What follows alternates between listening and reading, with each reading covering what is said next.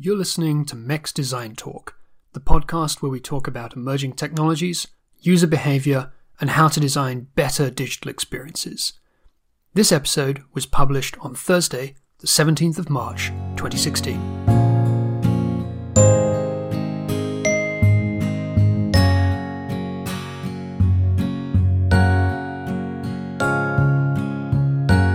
Coming up in this episode, I talk to Louisa Heinrich, the founder of agency Superhuman and Chief Strategy Officer of Design Talent, about design education, her own career in digital, and the etiquette of robot user experiences. We also have a user story all about taking FaceTime calls on the top of a London bus.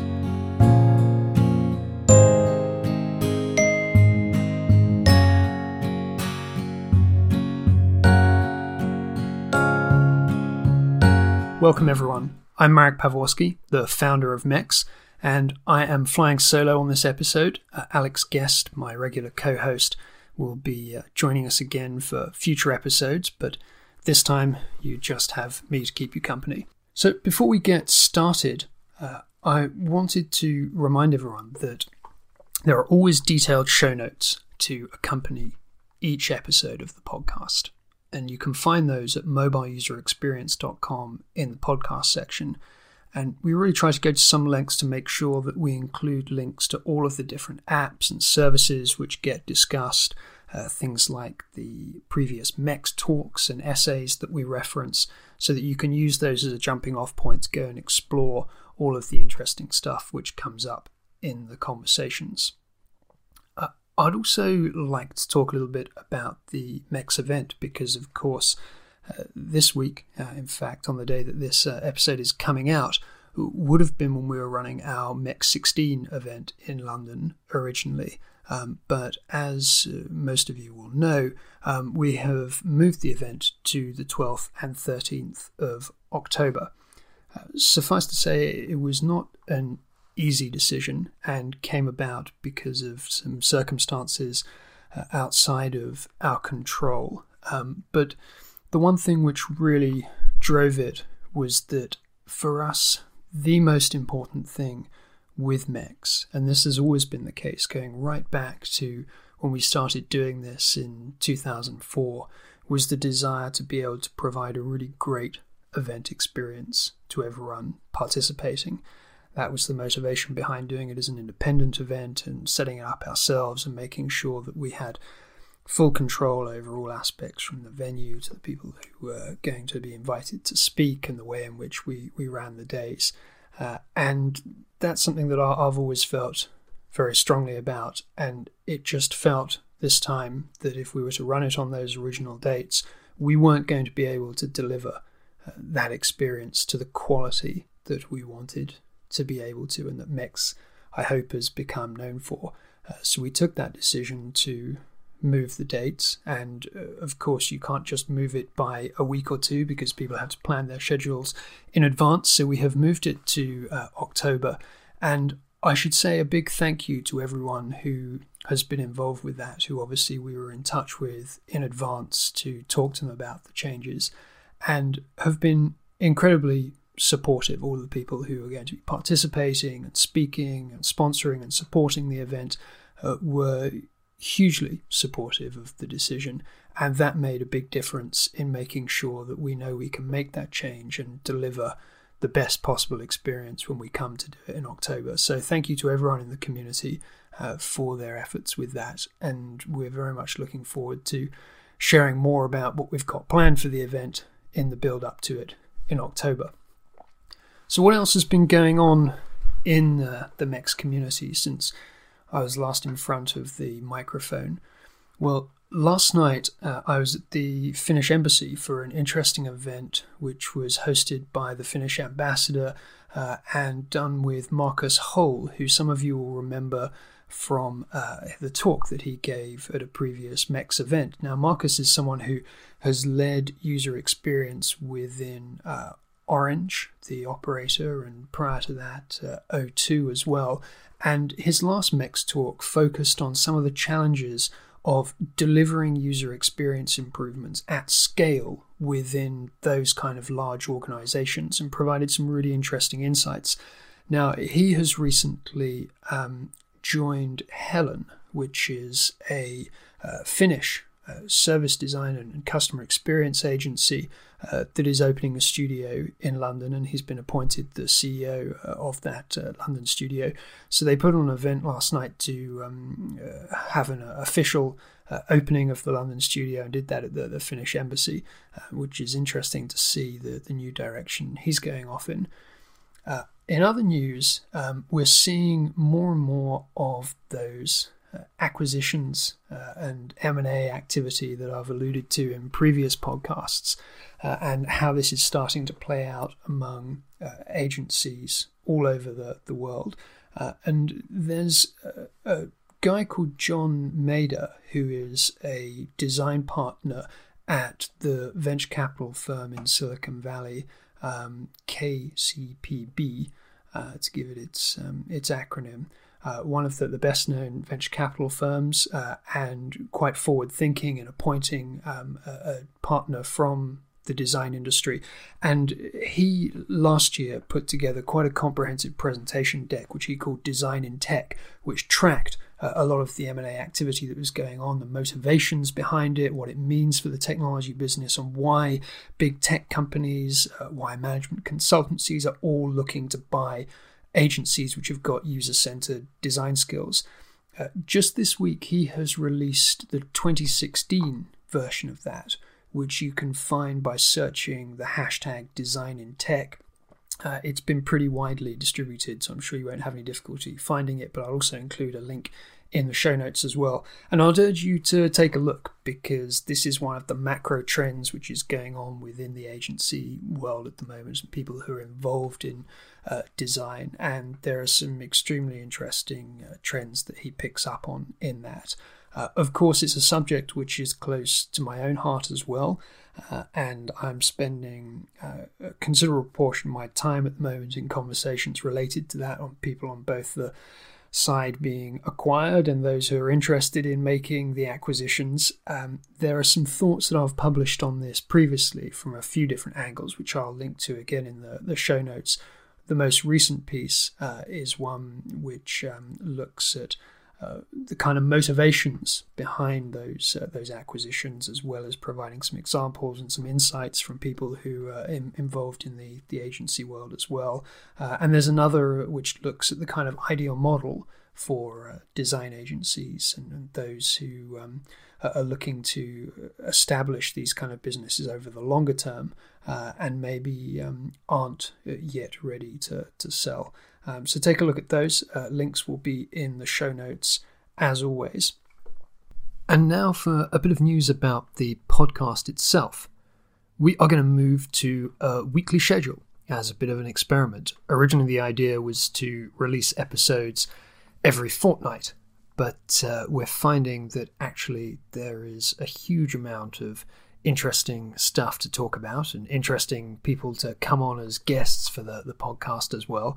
So we're going to give it a try releasing things weekly, and there's already quite a lineup of interviews to look forward to. So coming up in the not too distant future, you can expect to hear conversations that I've had with Dr. Mike Short, who is the VP of Public Affairs at Telefonica, someone I've known for a great many years and always had interesting conversations with about the role of design within the mobile telecoms business. There's also a discussion with Timo Ahopelto, who is a partner at Lifeline Ventures, a venture capital firm specializing in mobile and healthcare and gaming, which has just raised another fund of about 60 million euros to invest across a wide range of different startups.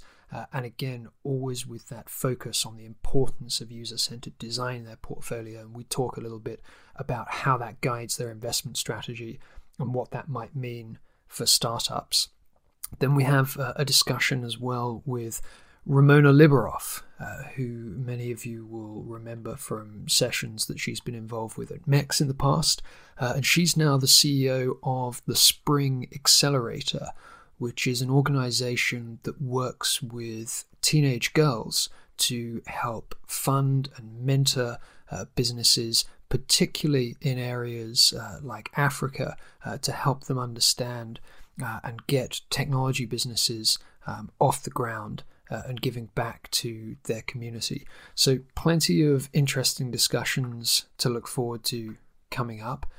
And as I say, hopefully we'll be releasing these now weekly. So keep an eye on your podcast player for the latest episodes. And do please share them with your friends as well. So you can do that by sharing mobileuserexperience.com and pointing them to the podcast section. And also we're pretty well distributed now in most podcast players. So if you ask people just to search for MEX Design Talk, then they should be able to find us. And of course, if you are enjoying what you're listening to, do please go along to iTunes and give us a 5-star review, because that bumps the podcast up the ratings and helps other people to discover it organically as well. Now, we're going to move on to my interview this week, which is with Louisa Heinrich. Now, Louisa is another person who I'm sure many of you will know from when she's been involved with MEX. She has facilitated sessions and she has spoken at the event on several occasions as well. Louisa is the real deal when it comes to public speaking. She's someone who will stand up in front of an audience with no notes and hold them pretty well spellbound for the duration of her session. And her theme is always around this idea of how technology is becoming integral to our lives, to our physical environment, and particularly this intersection between artificial intelligence and user experience, and increasingly how that is starting to have an influence on what we might call robotic devices. And we get into a bit of a discussion about how broad a term that is, because we're not just talking about the kind of anthropomorphic robots that you might imagine from science fiction films here, but essentially what happens once there is a sense that the technology devices around us have got some kind of autonomy, or they can move themselves, and the kind of impact that might have on the way in which we need to design them. So that's all part of the discussion as well. Her roles currently include being the founder and CEO of her own design agency called Superhuman, which helps clients particularly around those kind of topics that Louisa is interested in, and also Chief Strategy Officer at Design Talent, which is a new organization that kind of spans management consulting and recruitment to make sure that companies can get staff in who have got real design thinking skills and bring them into the organization. So here's the chat with Louisa, and I hope you enjoy what ended up being a fascinating conversation for me personally.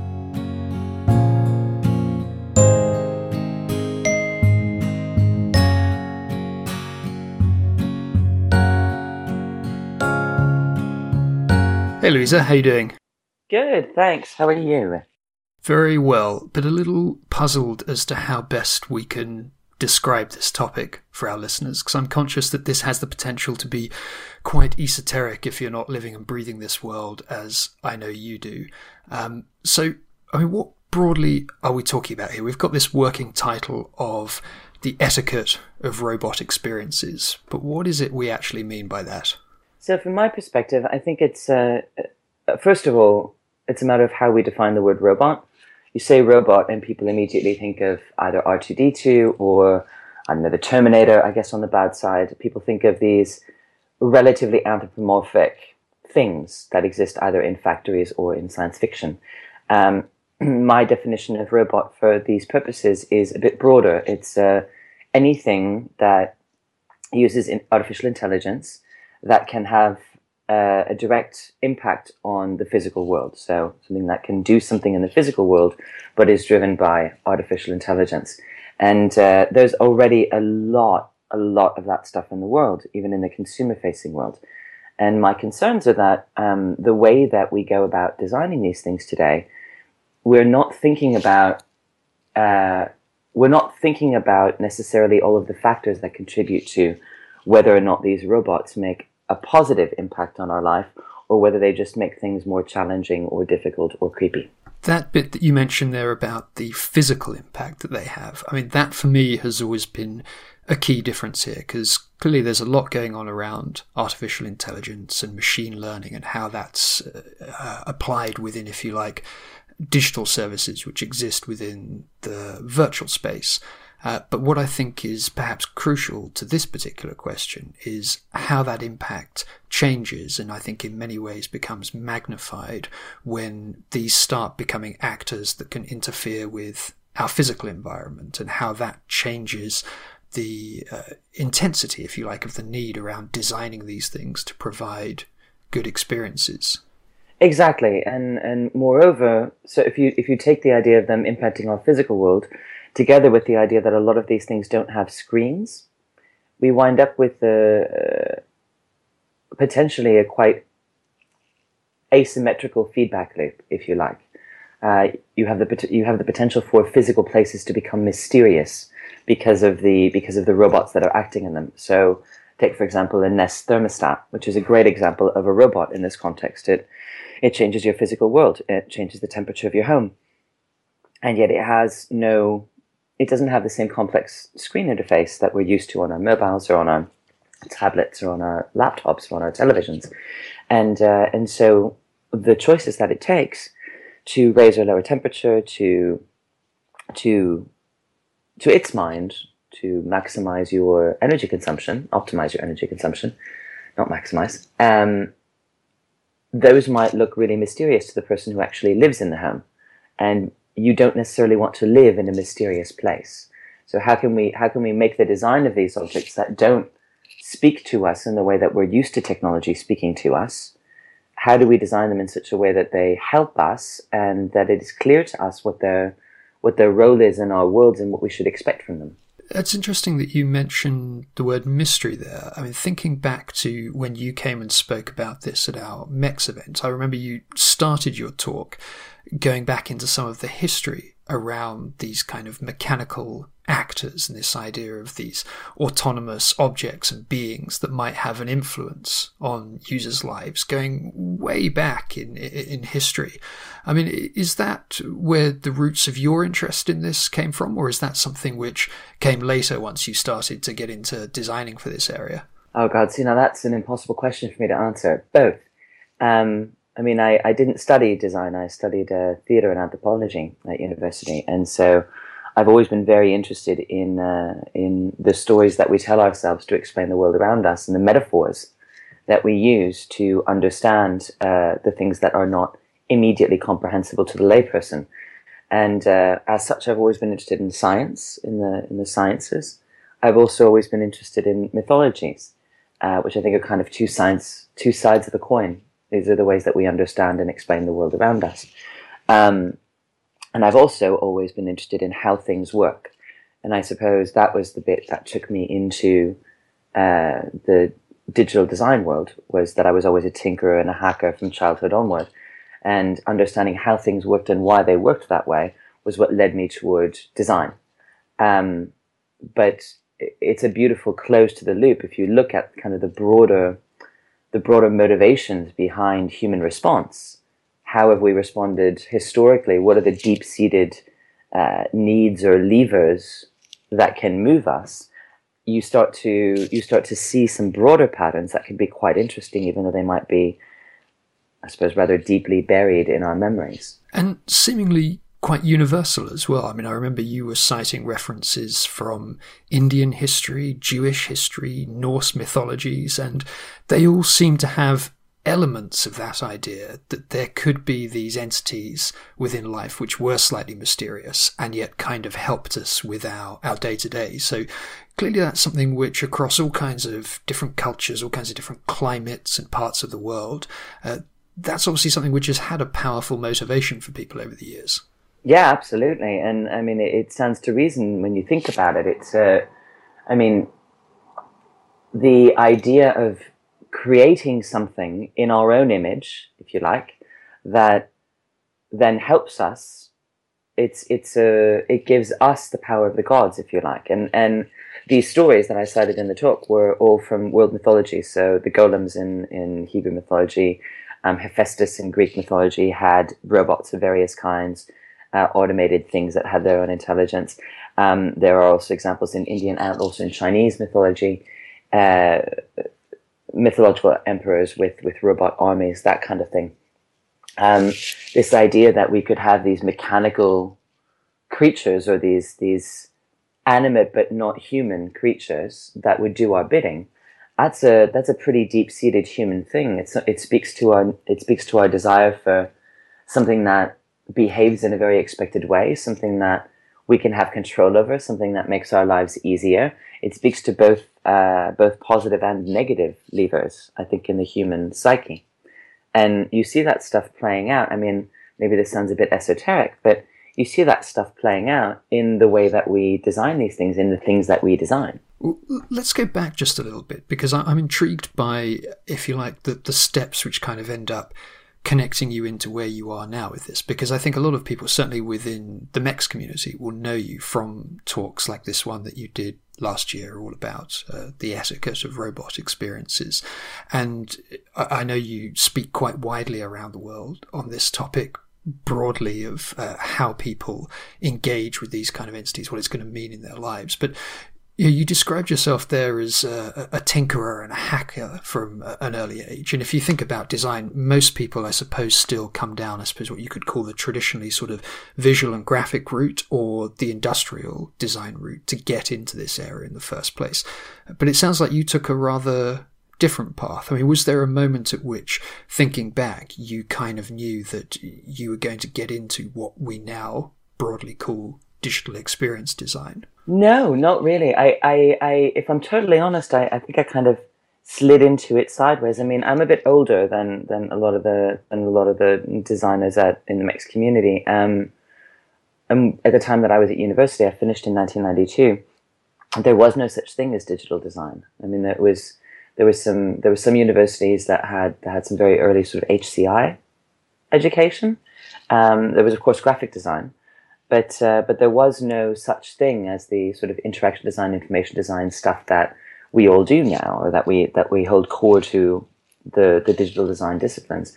I was always interested in that stuff, but from sort of a hobbyist's perspective. And my first job in digital came, I don't know, I suppose about 6 years after about 5 or 6 years after I finished uni. When I was offered a role as a project manager in what was then called a multimedia company. And at the time, project managers did essentially everything except write the code and cut the graphics. And so that included all the stuff that we now think about as project management, but also all the things that we now think of as interaction design, information architecture, the prototyping, the concepting, all of that stuff. And I found myself really, I took the job because I was interested, I think, in what these people were doing. I didn't realize that these companies existed doing what they were doing. I'd been living in the world of theater and music, and to some degree marketing, I suppose. And I took the job because I was interested, and I quickly found that I was completely fascinated by it. And so I started in the digital design realm before it was particularly well developed. We still didn't have titles yet, like information architecture, interaction designer.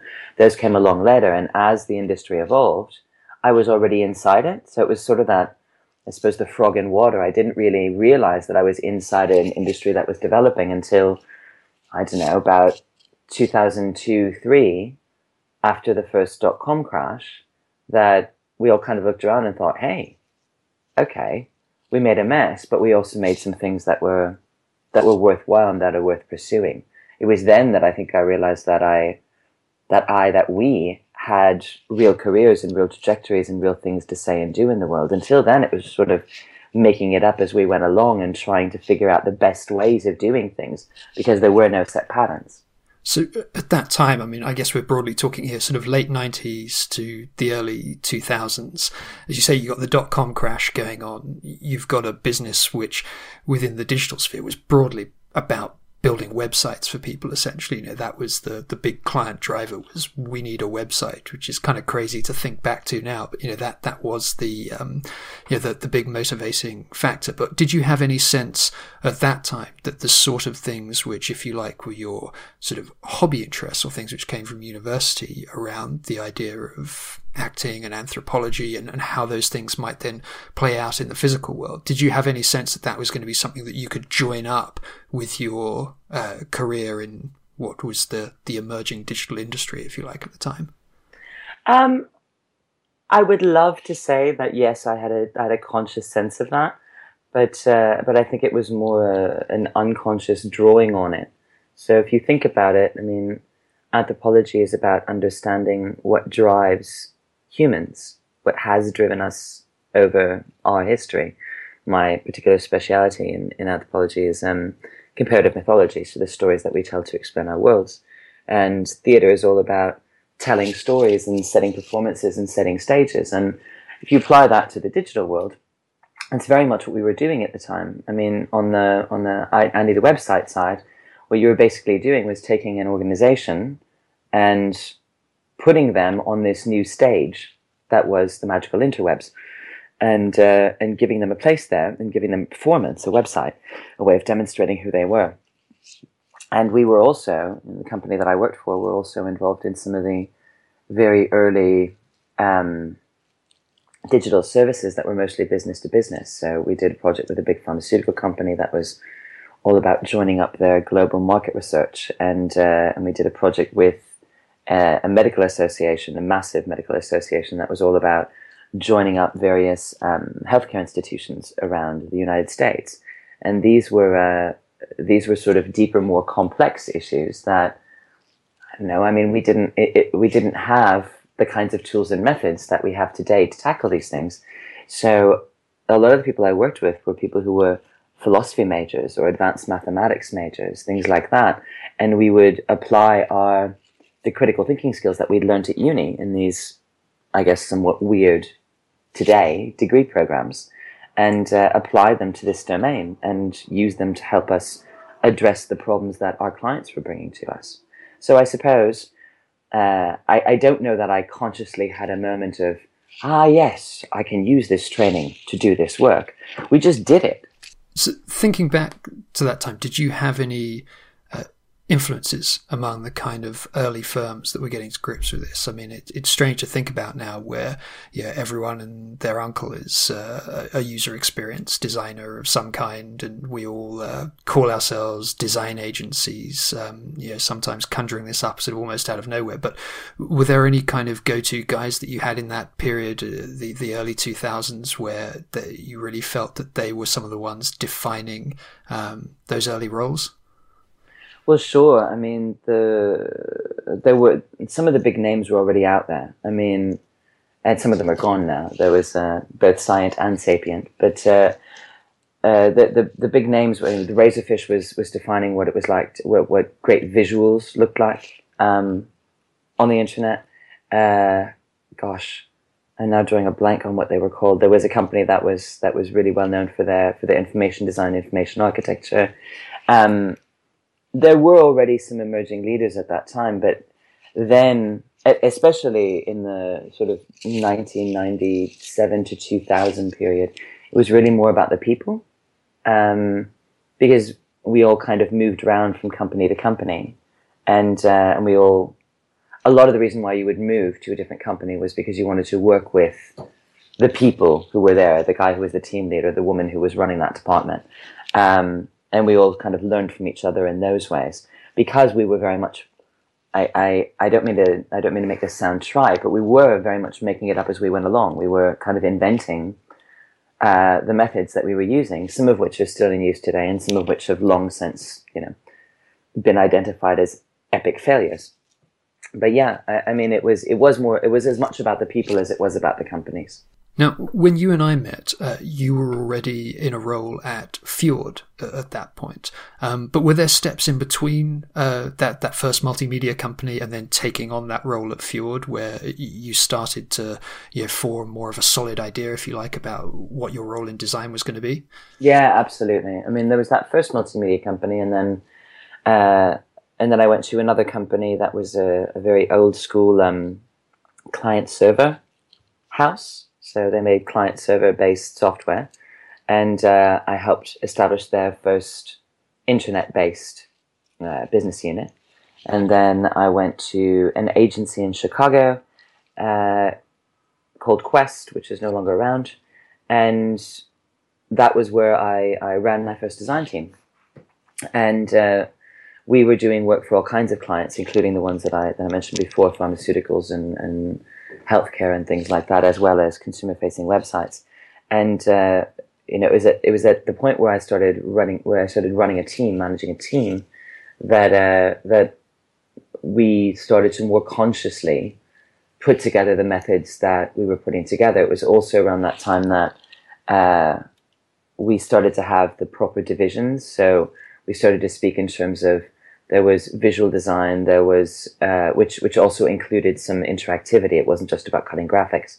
There was interaction design, which was more task oriented, etc. There was information architecture, which was very much about building taxonomies, figuring out how information should be organized, and all of these disciplines would work together to make things go. You would need more or less of them based on the project. I mean, all the things that seem really obvious to us now, we were just figuring out at the time, and where the sort of natural divisions were that people tended to have, where the sort of natural bundles of skills fell.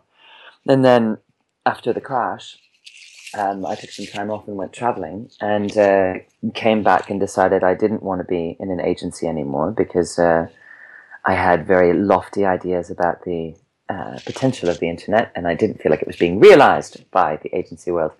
And so then, luckily enough, the BBC rang, and I went and spent 3 years working at the BBC in new media. And that was also a very interesting learning experience in terms of BBC being a very large organization with a very long history, and trying to bring to bear the lessons that I'd learnt in the very fast-moving agency side in this environment that was quite change-resistant, but also unbelievably well-established, and with a wealth and range of content, the likes of which I'd never seen. So learned an enormous amount there, and that was when it really became clear to me that the thing I thought I could contribute the most in was not so much hands-on design, although I always loved it, but in affecting the translation between the people who do the hands-on design and the people on the business side who may or may not understand why they do the things that they do. And that was when I started moving in the direction of what I suppose we now call strategy, which is also what I did at Fjord.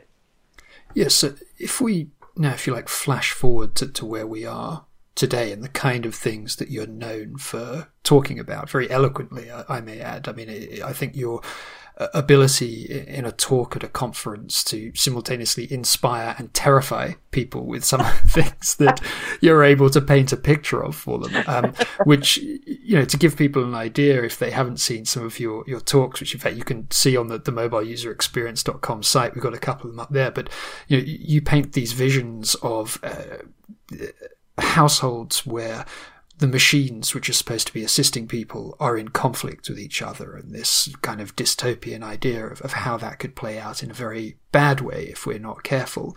But as you have got to that point and you start to think further ahead about how this is actually going to start to become commercialized and become real in people's lives. You mentioned before that, if you like, tension between the role of agencies and the role of big companies and brands in how this stuff starts to come into the market and who shapes that vision. I mean, with the work that you're doing currently, are you getting a sense now that clients on the consulting side, the companies that you speak to in your workshops and your presentations, are ready to start thinking more seriously about what it means once technology starts to play a physical role in the worlds around us? Are people actively ready for that yet, or are we still in an experimental phase with it? Some of them are ready. I think the real challenge is that when we start making things that fit into the physical world, it requires a deeper shift in the way we think about those things. So companies, all companies, even and agencies as well, we're accustomed to thinking about the project you're working on. This is normal. This is natural. You are working on a thing. That thing has goals. You make that thing. You're finished with it. You move on to the next thing. But when you're talking about something like, to take something from my kitchen as battlefield example, you're talking about something like a coffee maker that tries to keep the milk cool in its milk compartment so that it doesn't go off as quickly. That sounds like a really straightforward, really simple thing that you could work on and design and build and then move on to the next thing. But what happens when that's in an environment with a click and grow plant pot that has a solar sensor that's trying to keep the plant alive? Those two things might be in conflict, because the coffee maker that's sitting next to the plant pot, the coffee maker doesn't want sun because sun is bad for the milk, and the plant pot does want sun because sun is good for the plant. And suddenly these two things might be in conflict with each other, which doesn't seem like a big deal, but it can become a really big annoyance if, for example, they can talk to the blinds on the window. Unforeseen conflicts or unforeseen interactions between these machines to which we have given limited agency, they can make quite big problems for humans. I'm not saying they're going to kill us necessarily, but how much annoyance are we as people willing to cope with before we turn things off and stop allowing them into our lives? So I think that the challenge is to get organizations that make products, that are making robots, that are making technology, to think beyond their own walls and to think about how the things that they're making play with other things. Because it is that not necessarily interoperability, but that sort of communication, the ecosystem between multiple entities, between multiple objects, that is going to eventually create the environment that humans live in. And I think that's a really big challenge for agencies, for corporates, for everyone alike. And that's why I founded Superhuman, because this is one of the big systemic challenges in our industries at the moment that I don't think can be addressed from inside a single corporate or a single agency or a single traditional construct of any kind. So I founded the company to, I suppose, try to attack these problems from as many different fronts as possible. So what are those missing skills that your current company, Superhuman, is really targeting? If we think about this in terms of a set of design principles, if you like, some guiding lights for how we might start to do this more effectively as a community, it seems to me that what you're pointing to there is almost that we've become quite adept at understanding individual products and how they relate to individual consumers. Broadly speaking, user experience design, that's what it is at its heart. But perhaps there's an entirely new challenge here when those things can have a physical impact in the world and when they have a set of relationships with potentially intelligent or varying degrees of intelligence of the other machines around them, that then there's a new set of design considerations which need to be taken into account when we think about designing these in a way that they live happily, not just with the humans in their lives, but with the other machines in their life as well. Yeah, I mean, I'm not convinced that it's an entirely separate skill set. I think it's more a different way of applying the skill set that we know. So if you break it down, you think about, how do we do great user experience design for individual products or individual services, be they digital or physical. A big part of that is humility, to know that it's not about you, the designer, and what you think is good and what you like and what you love, but more knowing your place and being in service of the people who will eventually be the actual users of this product, the normal people, as we sometimes say, or lay people. If you apply this to the physical world, it's just about taking that a step further and understanding not only your place as a designer in terms of the user being the more important party in the conversation, but the place of the thing that you are designing in the broader ecosystem of that user's life, which is an extension of the same kind of thinking, but it's a very challenging extension because you are essentially designing for chaos. We can't predict how people are going to use the things that we make. We have no governance or control. Well, only very limited governance or control over how people use the things that we make.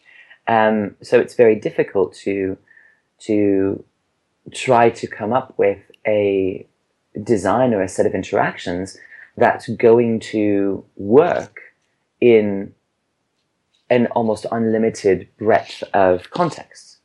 But these are kind of the challenges about applying the same principles that we apply today and have applied historically in our user experience design, but extending them out further into an ecosystem over which we don't necessarily have governance or control. I think that's the trick, and that's also the trick from the business's perspective, because businesses tend to make decisions about things over which they have control, and they tend to assume that once they have made a decision, they have the control to enforce that decision. And when you are dealing with an ecosystem that's governed by a customer that you don't have control over, you don't have control over the ecosystem either. I think that really gets to the heart of the challenge with this. And it's a very tricky one because, as you say, potentially you're talking about an almost infinite set of variations that you might be designing for here. I mean, you can't predict whether someone is going to have the smart toaster, the smart coffee machine, and the Roomba, or whether they're going to have an entirely different combination of digital actors in their lives. So it's very difficult to predict that. And yet at some point, I suppose we need to start getting a little bit specific, and we need to start looking at tangible examples to help to surface some of those more general principles that might be long lasting and might be applied. And I suppose that was probably the main motivation behind how you ran the workshop that you did at MEX last year, where you started to put out some specific scenarios about what we might expect to appear within people's lives and get people thinking about the implications of that. Now, as I recall, you started with a notion of fear and shock and awe to get people thinking about that. But perhaps you could just give the listeners a bit of an idea of what your starting point was and why you chose that. Yeah, it was super fun. We spent an hour planning crimes. So the group, the idea behind it was that when people think about designing robots or designing IoT or designing, I don't know, insert the label of your choice, everybody gets really excited about the possibilities and about the positives and about how it's going to automate things, make life better, etc. And it's only later that, if at all, that they start to think about some of the possible negative implications of these things. And I thought, right, we designers were a creative lot. Let's start right in by surfacing some of the negatives. And so I asked people to, in their smaller breakout groups, to design a crime that would be largely carried out by non-human actors, although obviously humans were planning it, and that would leave no witnesses. And we had a couple of heists, a couple of murders, a kidnapping, and most of them used technology that's already in existence today, or that's only very slightly more advanced than technology that's in existence today. And all of a sudden, we had already cracked open that Pandora's box of potentially ugly things that can happen, and we'd done it in a way that was clearly kind of over the top and jokey and fun. Let's plan crimes using IoT, using robots. Yeah, that was where we started, and I think it was just, for me, it was a way of fast forwarding, not into a negative place, but kind of cracking open the box of problems right at the start so that we didn't ignore them until the last minute. Well, I think that's absolutely right, and it points to one of the real underlying considerations, if you like, that you have to have in mind going into this area as a designer, which came out of your talk as well, which is that really it's harder not to be creepy and intrusive with this stuff than it is to avoid that situation, that you have to take into account that these things, when they appear out of nowhere like this, do have the potential to feel mysterious and confusing and to be things which bring a sense of anxiety to people's lives, and that we actually need to fight very hard to make sure that they end up having that positive impact.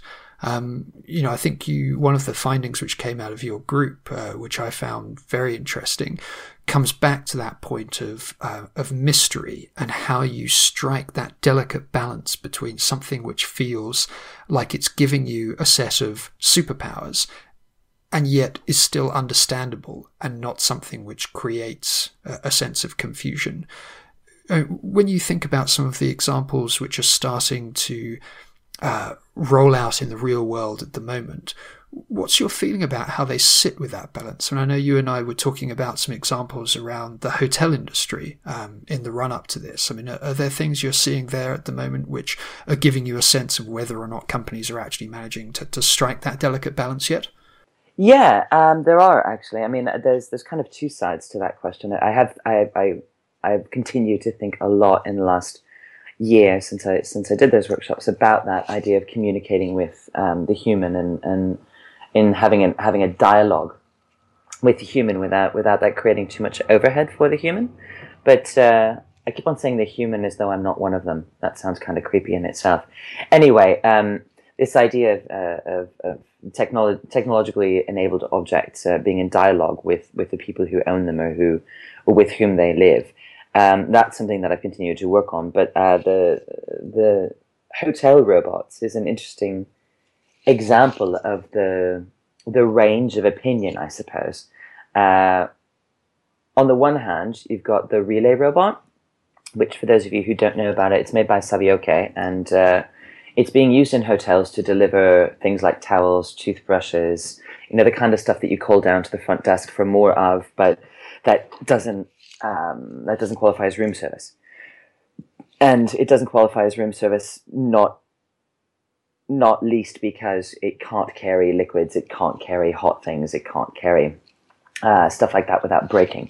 But its manufacturers, and indeed a lot of the hoteliers who use it, talk about it as a part of the overall ecosystem of what the hotel's services are and how they're carried out. So they don't talk about this as something that will someday replace the room service waiter. They talk about it as something that replaces the need for a housekeeper to come up and disturb you with a towel. One of the things I find really interesting is that they talk about it as something that enhances your privacy. So this idea of having your towel or your toothbrush or whatever delivered by a robot means that you don't have a human being seeing you in a vulnerable state, seeing you while you're naked about to get in the shower or exhausted and you've forgotten your toothbrush or what have you. And I think that's quite an interesting way to think about it, that the moments where you want only privacy, you don't necessarily want to deal with a person, being somehow distinct from moments where what you want is service. On the opposite end of the scale, you've got a place in Nagasaki called the Henna Hotel, which apparently it translates, I don't speak Japanese, but apparently it translates as the weird hotel. And it is in fact weird, and is made weird by the fact that it's staffed entirely by robots. There are no humans who serve you at any point if you're a guest of this place. I think, was this the one which you sent over the video for me to have a look at beforehand? Yeah. I'm going to link to this in the show notes so that the listeners can go and take a look.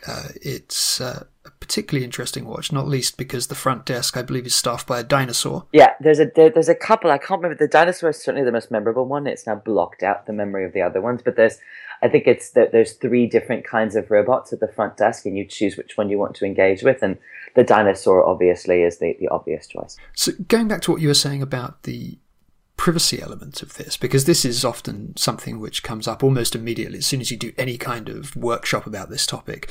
People start to think about privacy because it's one of those hot button, very emotive sort of issues. And you made the point there about, well, actually, something like that relay robot potentially has a positive impact on that.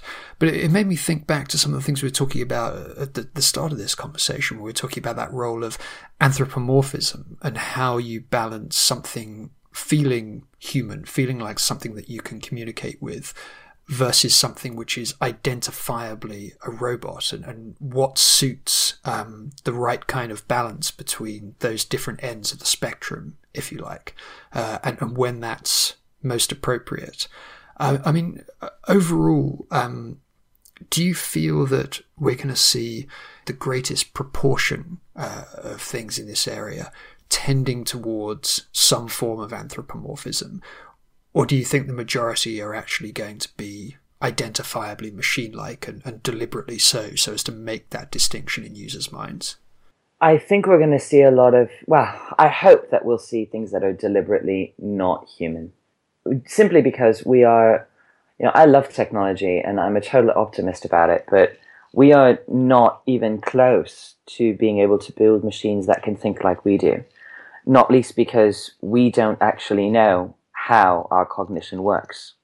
It's not because technology is not good, it's because we're just not there yet. It's something that we don't understand. And so until we are there, I think it's important to have the distinction between what is a machine and what is a human. And one of the big triggers that I've identified over the years that can help make things not be creepy is the idea of who makes the decision. So a robot, a piece of technology, might detect a pattern. So going back to the idea of a thermostat, might detect a pattern, might notice that you've been away. I live in two places, and so one of them I'm away Monday through Friday most weeks. It might decide that I've been away Monday through Friday for the last 3 weeks, and so it might then decide that I'm going to be away Monday through Friday forever and set the temperature accordingly. The thing is that it's made that decision. It hasn't told me that it's taken that decision or the logic behind it. And so to me, it's just done something. And I might not be able to understand why. I would probably sit down and figure it out, but most people wouldn't bother. And why should they? Why should they have to sit down and do some sort of scientific experimentation to understand why their thermostat is doing what it's doing? This idea of spotting patterns can be very useful to us, but I think that at least in the immediate term for important decisions, it should be the human that makes the decision, or at least is notified that a decision has been taken and that something's going to happen now. I think that kind of helps to demystify some of the roles of these entities in our lives to a great degree. And when those things are missing is when things start to feel really creepy. That point about notifications, I think, is very interesting, because if you like, that kind of highlights the intersection between some of these physical robot actors, whatever form they might take, whether they're anthropomorphic, whether they're entirely machine-like, and the virtual digital world that we experience through the screens of our smartphones, our smartwatches, our tablets, because there's going to need to be some kind of connection there. And I think it's very sensible what you're suggesting here, this idea that we should be looking to these things to identify patterns, make suggestions, but then check and confirm with the human, with the user, before taking any kind of action on it. But you get a new category, if you like, of interfaces there, which are about how you surface those kind of recommendations, how you allow humans to take easy actions to make this a very assistive kind of process, and to bring that connection between the virtual world and the physical world. What's your feeling on the state of design in that area currently? I mean, are you seeing any interesting examples of how we can surface these kind of notifications, how we can think about how that sits in the flow of all of the digital content which we currently have in our lives already? Not enough. I mean, that you've actually just hit upon the big thing the big project that I'm putting together at the moment, on the superhuman side of my life, which is about these conversational interfaces and how they happen. I mean, to be sure, there's some of this stuff is happening around the conversations in things like home hubs. So there are several companies out there who are trying to build, or who are building, home hubs of varying kinds, whether they're software that's like a digital butler that will join up all of your things, or whether that's an actual physical device that you plug everything into. Those companies are large and small, startups and massive corporates, and there's some interesting conversations going on in there. But I think that the conversation is broader than that, and also needs to be more flexible and modular. I mean, think about it this way: if you hire an assistant, if you, Merrick, hire an assistant, whatever kind of assistant you hire, whether it's a research assistant or a personal assistant or a nanny or whatever, that person, you will give them a brief and tell them what you want them to do. They already come to the table with their own idea of what they're able to do and how they do it, etc. And that's part of how you chose that person. Once you've given them their brief and sent them on their way, at some point they will probably encounter something that's unexpected, something that that's not part of the brief that you gave them, something that's not part of their experience. And a good assistant will then come to you and say, Merrick, right, so you said this and this, something unexpected's happened over here. I think you might want me to do ABC. And then you say, that's a great idea, go ahead and do that. Or you can say, actually, I prefer you didn't do that, let me handle it. Or you might do something else entirely. But the thing is that you've got the option. And that's what a good assistant will do. A not so good assistant might just do whatever they feel like doing on that day and not tell you about it. And then 3 weeks later, you figure out that, oh, I don't know, the research report that got sent to the client was something that you'd never seen or contained something that's really inappropriate. Or that they cut down the tree in your garden without you asking them to. These are extreme examples, but you see my point. This idea of asking for clarification is something that we expect other humans to do when we work with them. But for some reason, we don't design the machines that we are trying to give artificial intelligence to do the same kinds of things that we expect real intelligences to do.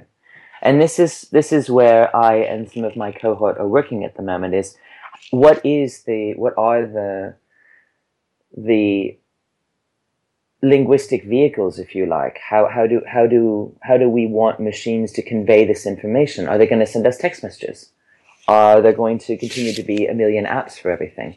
How is this going to work? That is, it is a big question that I and a lot of us are quite interested in at the moment, and that I'm working with a few people on. Thinking back, actually, we did have a session at a previous MEX where the very smart folks at TOP in Sweden started looking at that question in the context of what is our expectation of communication in the digital environment, but specifically, what is our expectation of how we might communicate with machines as opposed to person-to-person communications, and starting to think about some of the language and the vocabulary of that, which I'm sure we've got the findings for that somewhere on the mobileuserexperience.com site. So maybe I'll link to that in the show notes and send you over some details of that, because it might be that there are a few seeds of ideas there about what shape that might take, which could help with your project as well. Yeah, that would be great. I'd really appreciate that. It's one of those super delicious, juicy problems that I do so love. Indeed. The last thing really I wanted to ask you about as well is how organizations might take on this challenge, because from what we've talked about so far, it's clear that this isn't just a simple evolution of things that we have been doing for a long time, tweaking a few things, honing a few methods here and there, that this is potentially a significant enough leap forward that actually we need new methods, new approaches for how we take on this whole brave new world of robot experiences and the etiquette of how they interact with humans. And you've seen design from the client side, you've seen it from the agency side, both within larger agencies and within running your own agency as well. What's your feeling about the structure of the organizations that are going to be tasked with taking on these kind of projects, and whether or not in their current state they're suited for doing that, or whether we actually need to think slightly differently about the kind of people we bring into these to solve these problems, and the kind of organizational structures we use to do it?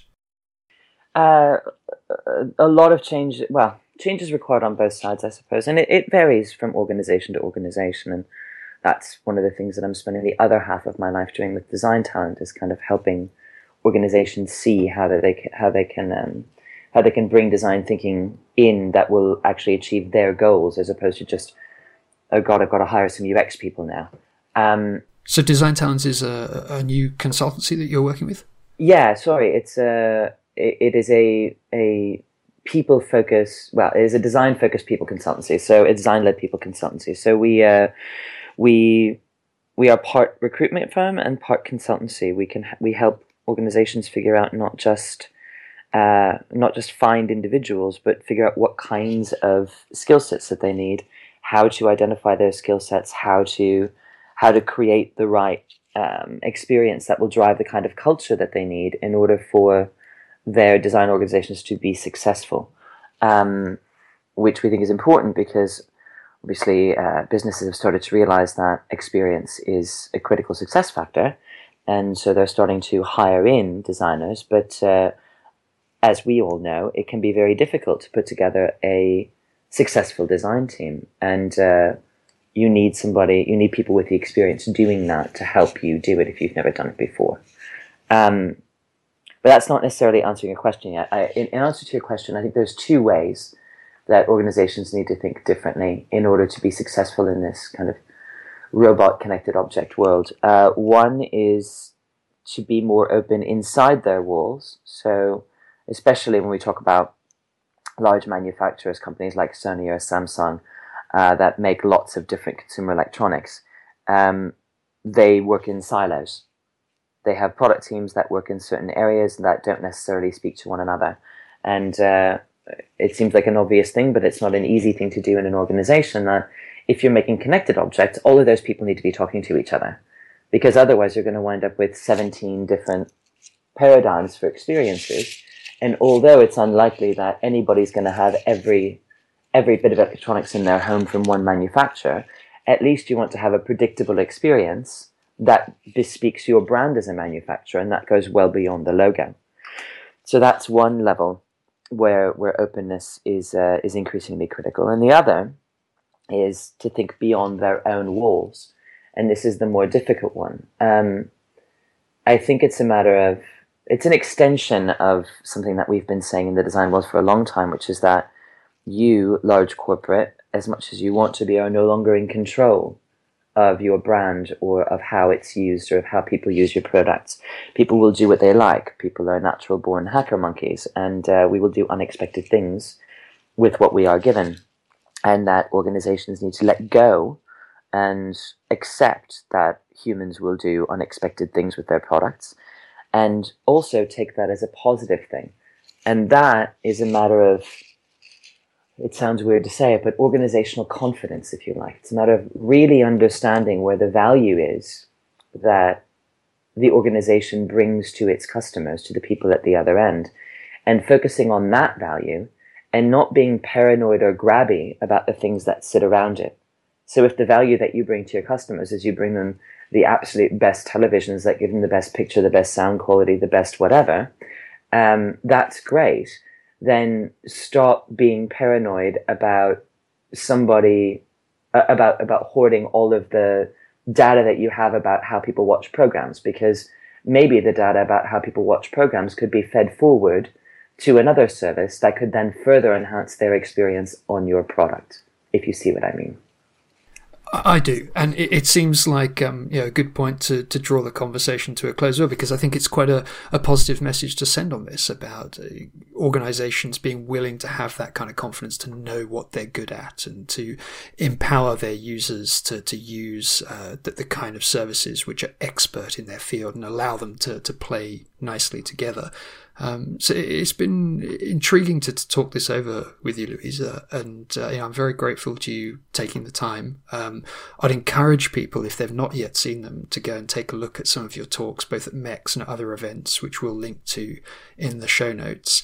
And I'm wondering, what we might do next on this as well. I think we've had a pretty good high point with your previous MEX creative workshops, with the planning the master crime using IoT.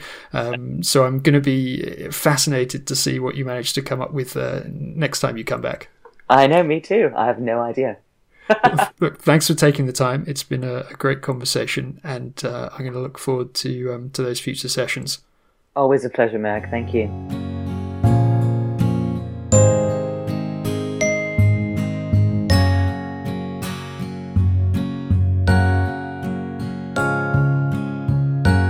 Well, I hope you enjoyed that conversation with Louisa Heinrich. I found it quite eye-opening personally, and don't forget that you can find links to all of the things that we talk about and all of the references that we mention in the show notes at mobileuserexperience.com in the podcast section. So, who remembers the launch of 3G and all those glitzy product launches from handset manufacturers where they showed us how 3G was going to mean that we could all be making video calls as we went skydiving? Well, our user story this week, which is part of an ongoing series looking at the real ways that people use mobile technology in their lives, takes a look at how video calling is actually starting to become a part of some users' lives in 2016. Unfortunately, it's not a story about skydiving, but the rather more prosaic surroundings of London transport.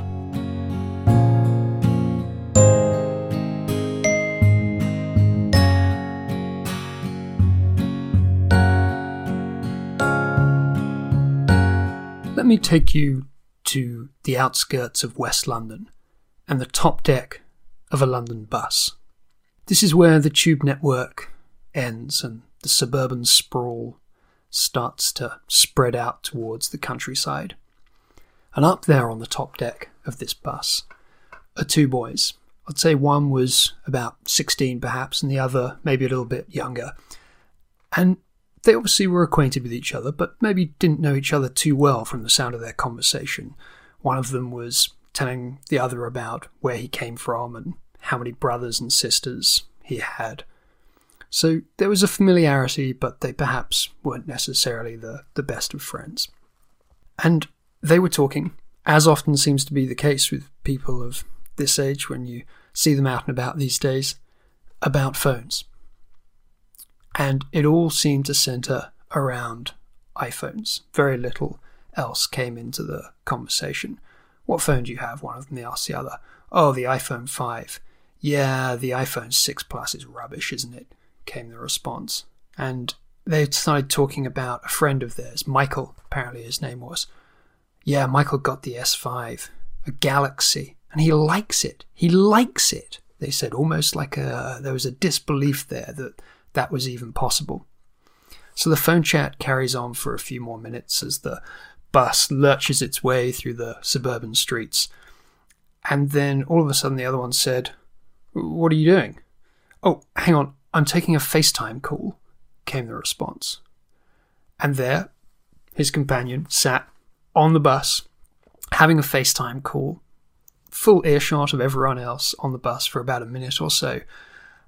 And it was almost as if the environment played no role whatsoever in this. He was completely comfortable having this FaceTime chat out loud on the top deck of the bus and interrupted the conversation with the person that he was with so he could do it. The only slight difference, perhaps, was that his tone of voice seemed to change just slightly. It became a little bit more announcer-like as he had this conversation. There was a discernible change, perhaps, in his tone, which surprised me a little bit. But there he was, having this conversation on the top deck of the bus. And it made me think, of course, about all of the many wise analysts, probably myself included, who for the last however many years have been shaking our heads and talking about, oh, well, video calling is never really going to happen on mobile devices. Who's going to walk down the street having a video conversation, or who's going to be brave enough to have these kind of video calls on public transport? You know, it's the sort of thing that you might see happening when people are sat on the sofa and they're doing Skype calls and talking to family members, but it's never going to happen out there in the real world to any great extent. And yet, here, defying all of our wise analyst-like predictions, you start to see things like these FaceTime calls happening. And it makes you think, well, perhaps as behavior starts to evolve and people become so comfortable with these smart devices in their lives, we've missed something here, and that in fact it was maybe other things like the latency that was in the network or the lack of a reliable connection which were holding back these kind of behaviors, which, although for the people who are inventing the technologies and responsible for rolling out these kind of products, they couldn't quite get their head around because it didn't fit into the sort of etiquette of how they'd been brought up or the way their generation worked. The younger generation is in fact comfortable doing these things, and now that the technology factors are starting to fit into place, we're starting to see an uptick in these kind of behaviors. There was another example I came across recently as well. This time we're in central London, not too far from UCL, one of the big universities in the middle of London. And there's a female student. I'd guess she was probably in her early 20s. And I'm walking along down the street and she is in the middle of a FaceTime video chat. And nearly walks into me. So I swerve to avoid her, and now my interest is kind of piqued, and I watch as she walks off in the other direction, not really even having noticed that she had nearly walked into me while she was having this call. And what she was doing was holding out her phone in front of her. So she's talking on the headphones, but she's using the video camera of her iPhone to broadcast over FaceTime to someone in another country, because I can hear her explaining, yeah, this is London. And she's doing a sort of panoramic sweep around, showing whoever it is who's on the end of this FaceTime call what London is like. So what has had to happen on the technology side and in user behavior to make these kind of scenarios possible? Well, of course, on the technology side, as I mentioned before, the networks have had to improve to the extent where it is realistic to expect that real-time video calling is actually going to work. And on cellular networks, for all the talk of how this was going to happen over 3G, realistically, it's only in the last year or two in big metropolitan areas that it's become viable to expect that video calling is going to work in a reliable way. On the behavioral side, I think what we're seeing here is an evolution of the etiquette of how people are present in their physical surroundings. And we're reaching this sort of tipping point where actually the expectation is that it is your digital presence, where you are present digitally, which takes priority over where you are present physically. If you look at those two examples of the student who nearly walked into me or the person on the top deck of the bus who's quite happy to conduct a video call despite the fact that everyone around them can hear and see what is going on, I think that's the underlying behavior that we're seeing here, is that actually devices and digital has become so pervasive in their lives that they now feel it's acceptable to prioritize those kind of digital connections in real time, despite the particular circumstances that they find themselves in physically. And that is an interesting trend in behavior to watch evolve, because once that tipping point is reached, I think this goes beyond what we're seeing around these kind of communication behaviors with FaceTime, and actually potentially starts to influence many other areas of how we use digital as well.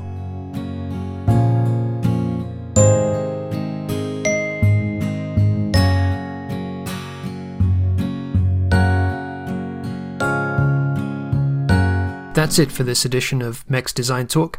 Don't forget those show notes in the podcast section at mobileuserexperience.com, and also to share the episode with friends who you think might be interested by asking them to search for MEX Design Talk in their podcast player or pointing them to the site at mobileuserexperience.com. Thanks for listening. Goodbye.